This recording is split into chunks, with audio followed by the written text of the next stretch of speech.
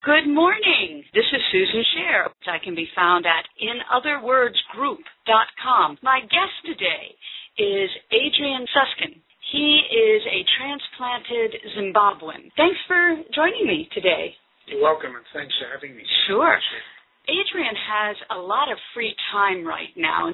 Tell us what you are doing with your free time. Did I mention that you are from Zimbabwe? Yes, you did. I did. Okay, good. I grew up in Zimbabwe, which used to be Rhodesia. Was it Rhodesia when you were born? Yes.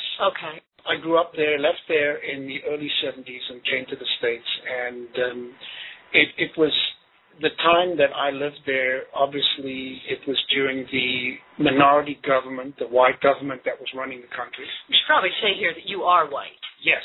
I jokingly consider myself African American. It was originally a British colony, and then it declared its independence from Britain in the late 60s, I believe. Rhodesia at the time declared independence from Britain, and up until 1980, it was the white minority government that ran the country. And just to give you an idea of when I grew up as a kid, there were about 250,000 whites and about 7 to 8 million blacks, and none of them had a vote. The blacks.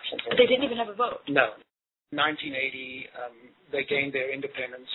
And before we talk about that, let's say that even though you did not have the independence you wanted, the country was in very good shape. It was in extremely good shape. Even after independence in 1980, it was the breadbasket of Africa. They had the highest literacy rate in Africa. They had an amazing production of maize, of tobacco, and a lot of other minerals and stuff, and they were basically a net exporter of maize. So not only did they feed the country, but they exported to make money. There was a movie a number of years ago, The Interpreter, and it doesn't say it's about Zimbabwe, but it is such a close parallel that Mugabe, who took over in 1980, would not allow it in the country. Correct. Because it talked about a dictator who had started out just wonderful, bringing freedom to the country, and then proceeded to completely reverse himself on everything he had said. Right. And turned it into a dictatorship, and not a benevolent one. No. And yes, The Interpreter was great. I remember it very well. In 1980, Robert Mugabe became president of Zimbabwe. And a hero, quite legitimately. And even today, most of Africa considers him a liberation hero. But basically, when the country became majority rule, and that was when they had this wonderful literacy rate, the wonderful net exporting of maize and tobacco and all sorts of other minerals, and goods and everything. And that went on probably for at least 20 years, up until very early 2000. And then the whole thing of the taking over the farms.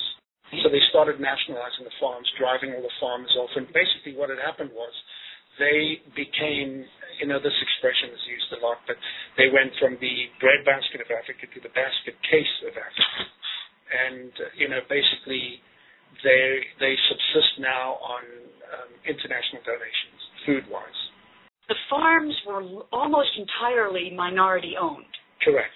But they did employ other people, right? I'll give you an example on a typical farm. A typical farm would employ at least 300 to 400 laborers, would house them and their families, would clothe them, would provide them with food, and medical assistance if needed, things like very basic schooling for the kid. And when the President Mugabe nationalized a lot of these farms, or essentially took them over, overnight, all of these people were now homeless. People would drive onto a farm, tell the owner that he had to leave, and most of it was by force. A lot of people died. And overnight, literally, these people were out of a job, out of money, out of food, out of clothing, out of everything. Out of a means to get everything. Yeah. And these farms, most of them, the individuals that took them over had no clue how to farm them, Now you have a huge amount of unemployment. Mm-hmm. What's it like, over 50%? No, it's in probably the low 90s. Oh, and I remember you bringing me a bill. The inflation is so, I think it is literally unimaginable to us here in this country. No, it's not. It truly is not comprehensible. We talk about inflation, most of us think in terms of 2, maybe 3% or 2 point something. Well, what happened there before they U.S. dollarized, the Zimbabwe currency was on I don't know how to explain this, like a galactic inflation. Well, it was literally not worth the paper it was printed on. No, and I'll give you a rather crude example.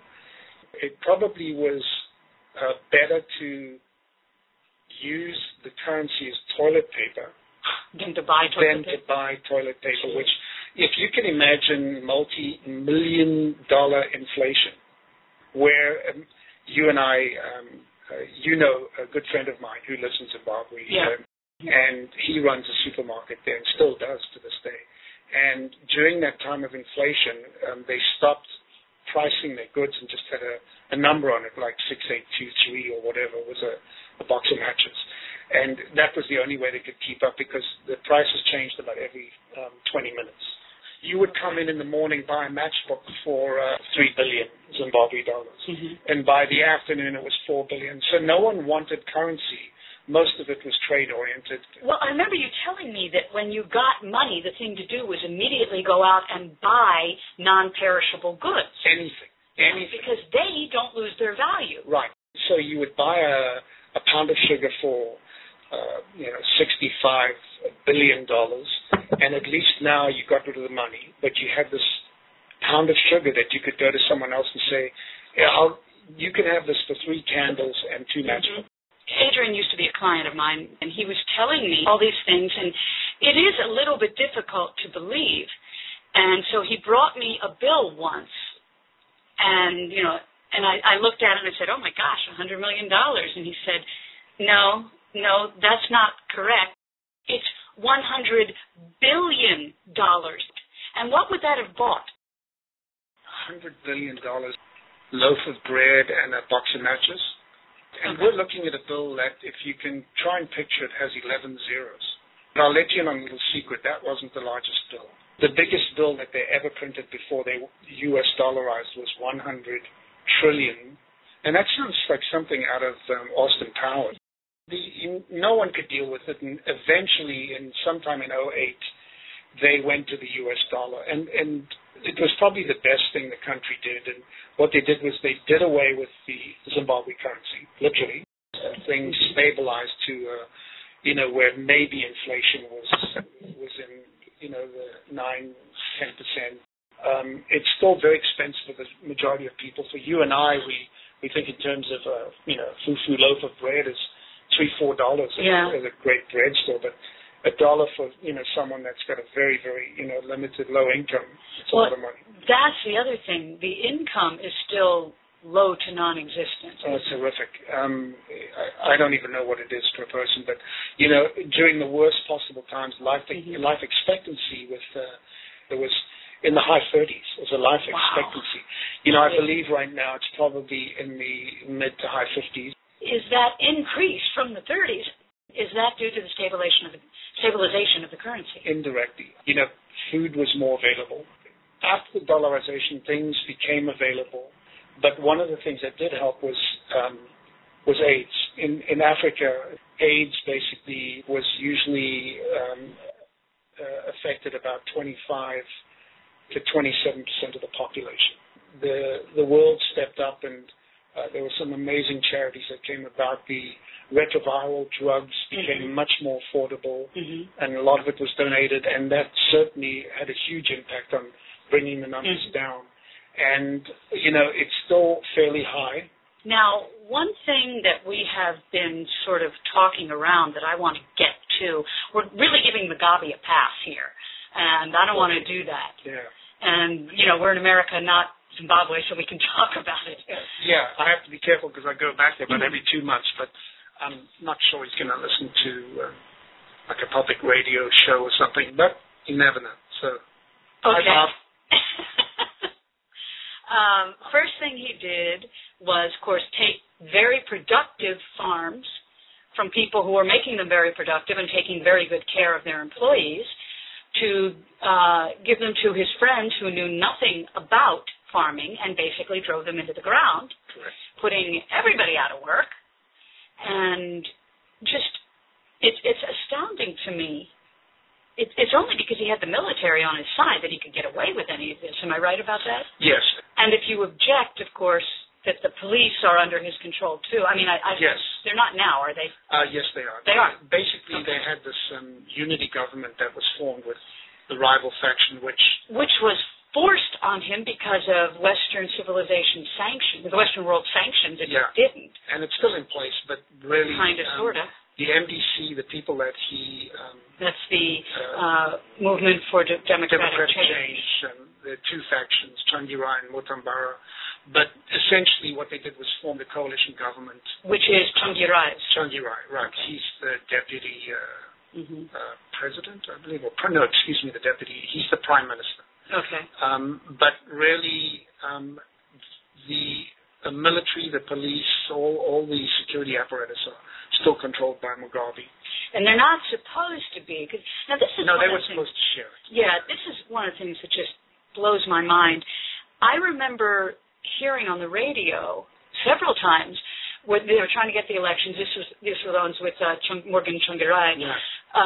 And I remember Mugabe hearing that he was saying he didn't care who won, he wasn't stepping down. Well, that's not an election. Right, and it's not untypical, but it's pretty standard fare. Most of Africa, the people that get into power, with the exception of very few. In fact, there was an election just a while ago. There's a couple of countries. One of them that always comes to mind is South Africa, where you had an individual like Nelson Mandela, who served 28 years in prison, came out, became president, served 4-year term, and rode off into the sunset as the most amazing statesman that Africa's ever produced. Possibly the world. It's very, very rare because most of them want to be in there for eternity, for life. Well, I remember you saying something about this goes back to the tribal system. Oh, very much so. In fact, whether it's the Middle East, whether it's Africa, a lot of it is based on tribal, almost like we would have in America, like we have a Democratic and Republican parties and independents and Tea parties. They have tribes. In Zimbabwe, in particular, the two major tribes are the Shona, which are in power now, ZANU-PF and Mugabe, and the Ndebele, which is Changirai and Mutambara. Yeah, but the other thing about tribal law is that one person, the chief does stay in power until he dies. Correct. And then it's no different than the monarchy in England, than how it's handed down from Charles to William. Well, the difference is the power that they have in governing the country. In those places, there's checks and balances, just like in the U.S., which has an amazing system, at least I think, as an immigrant to this country, where you have the judiciary, you have the legislative, you have the executive, and there's all checks and balances